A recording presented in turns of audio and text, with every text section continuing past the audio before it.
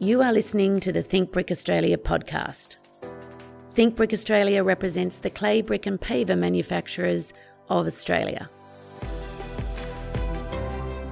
Brick by brick, our podcast will discuss technical information and architectural case studies with special guests. I'm your host, Elizabeth McIntyre, the CEO of Think Brick Australia. Today we're covering one of my favourite topics, and I think, quite frankly, a topic that is very underrated. It's mortar, and mortar does matter, and we're going to be looking at why it matters. But the person that's here to talk to me about this is Michael Kungris, and he has told me already that instead of talking about another use for a brick, he's actually going to start with a joke. Now, listeners, I've got no guarantee how this joke is going to go, but Michael, over to you. Thanks, Elizabeth. Here's my dad joke. I was pondering why people keep telling me that juggling bricks is a bad idea. Then it hit me. Oh, Michael, for those of you listening, you'll understand that was not my laughter, but we're going to move very quickly on now. On to some mortar definitions. And look, I have said this a couple of times.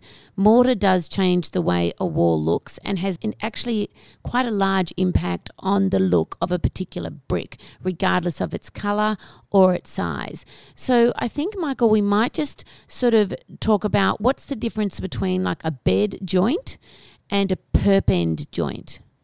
Elizabeth, well, like we always keep saying, mortar is what makes masonry. And so the combination of the brick unit in conjunction with mortar is what makes our brick walls masonry walls. Now, when we look at mortar more specifically, we've got a bed joint, which is the long horizontal joint that which each course of masonry sits. So it's like we're putting masonry to bed, so on a bed of mortar. On a bed of mortar. And then our joints that go up the wall, and on a typical stretcher bonded wall, these joints are staggered.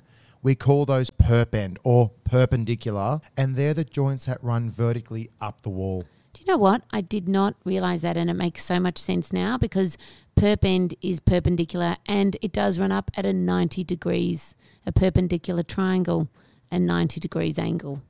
Excellent. So then let's talk about sort of the type of bedding.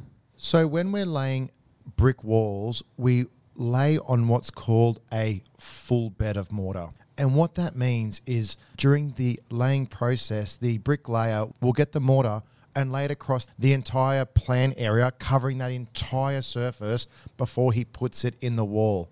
That's what the full bed is. Yeah, right. So it's not like, if you were to look at it from an ingredients perspective, it's like spreading butter all over an entire piece of bread. You're not just going around the outside. From crust to crust. From crust to crust. Or if you're icing a cake, you're doing the entire top level of the cake. All right. Now, then let's talk about, obviously, we're going to be referring to AS 3700, which is the standard that we are talking about at the moment. Does it actually specify a thickness for this? It does. So our typical mortar thickness in accordance with AS 3700, which is the masonry code, is 10 millimetres plus or minus 3 mils. So we have a bit of a tolerance there. We understand that we can't always get it perfectly accurate. So we build in a bit of a 3 millimetre buffer there.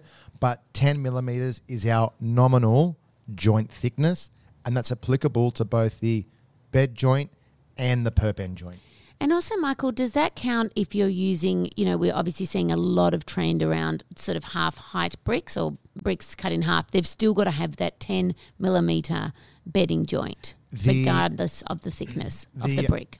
The mortar joint thickness doesn't change. It always remains 10 millimetres, irrelevant of the brick size. Makes sense. All right, then the other thing that I do get particularly enthusiastic about is joint types, because outside of the colour of mortar, this also really impacts what a wall looks like. Now, I think we should maybe just start with sort of some terms that everyone's familiar with, and then we can kind of work our way back a little bit. So if we look at a flush finish, that's probably exactly what it suggests. And a flush joint is probably the most common mortar joint type that you see. It's used really predominantly in houses and in commercial buildings as well. And that's where we're finishing our mortar joint flush with the brick surface. And so when you're looking at that wall, there's no stepping. It's just a continual surface of bricks and mortar. So when you're running your hand down a brick wall, it should be, whilst the texture may change, you're not feeling it going up or down. That's flush. That's exactly right. Then I guess the other sort of, the next stage would be a kind of ironed finish, and we have both a deep iron and a shallow iron.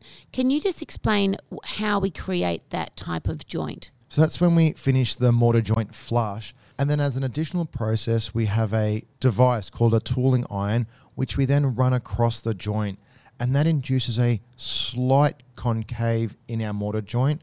And what that does, it really densifies that mortar and compacts the bed joint and the perp end joint to give us a more durable, longer lasting mortar. And I mean, it doesn't, though, in saying that, it does also create a different look. And if you were to run your hands down it, you're obviously feeling it now go very kind of bumpy, or you can feel exactly where that indent has occurred. But it's not affecting the structural capacity of the mortar at all, is it, Michael? No, not at all. If anything, it's adding to the structural capacity of the mortar and giving us a bit of a, like you say, a bit of a dimple or a ripple in our wall that you could feel if you ran your hand over the top of it. And so with that one, we can get an iron that is both shallow, so a little bit of an indent, and deep, which suggests exactly the same. The next one we're going to talk about is the raked joint, and that would probably be the next most popular joint type that we have. And a rake joint is, as the name suggests, we're raking a bit of mortar out of the joint. So we're giving ourselves a 2 to 5 mil step in to the wall. And so when we step back and look at the wall, the brick units cast a slight shadow on our mortar joint, but we can see that their bricks are almost protruding out a little bit from our wall. Pardon the pun, but it makes the bricks pop a little bit more. But it is literally a rake. Like an iron joint, we'll still finish our mortar joint flush, but then we'll get a device, and it's usually the point of our trowel, and just rake out a bit of that mortar joint to give us that little instep. Okay, Michael, what are some other considerations just with regards to mortar when we look at the different environmental factors that are present in Australia? So when we're looking at mortar finishes or joint types like we've just been talking about, for majority of scenarios, flush joints are used, but there are some specific instances where we need to use a tooled or an iron joint, like I said, to densify that mortar and give us a little bit of an increased durability aspect.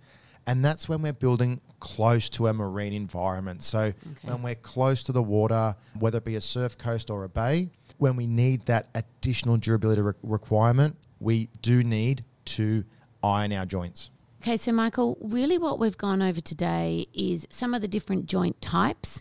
And I think, mortar is obviously a necessity when it comes to the definition of masonry. But the way that mortar is executed or treated, both in its joint type and its colour, very much impacts how a wall is going to look. So we talked about the bed joints, the perp end joints, the minimum thickness of what the bedding type needs to be, and that's 10 millimetres, regardless of the size of the brick. And then we looked at the different types of joints, which were obviously flush, raked, or deep/shallow ironed. And as you've just mentioned, depending on the environmental conditions, we may need to actually make some of our mortar joints a little bit more durable for weather conditions, particularly around marine environments. Yeah, that's it. And it's important to note that mortar is integral to our masonry structures. So we do need to consider the certain aspects of mortar when we're specifying our brick wall.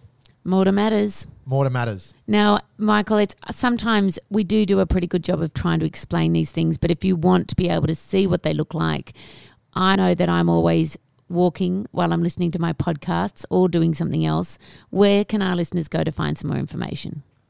Elizabeth, our website should be your first point of call. We've got manuals which have images and photos of different mortar joint types that we've talked about today, so you can get a visual representation and understanding of what they actually look like. And those links are in our show notes. Thank you, Michael. Keep thinking brick, but I want to say here, don't forget mortar. It matters. Thank you. If you have enjoyed this podcast, please follow, rate, and review our podcast. We are always looking for new ways to think brick. If you have an idea of what you'd like to hear about, there's a link in our show notes to let us know.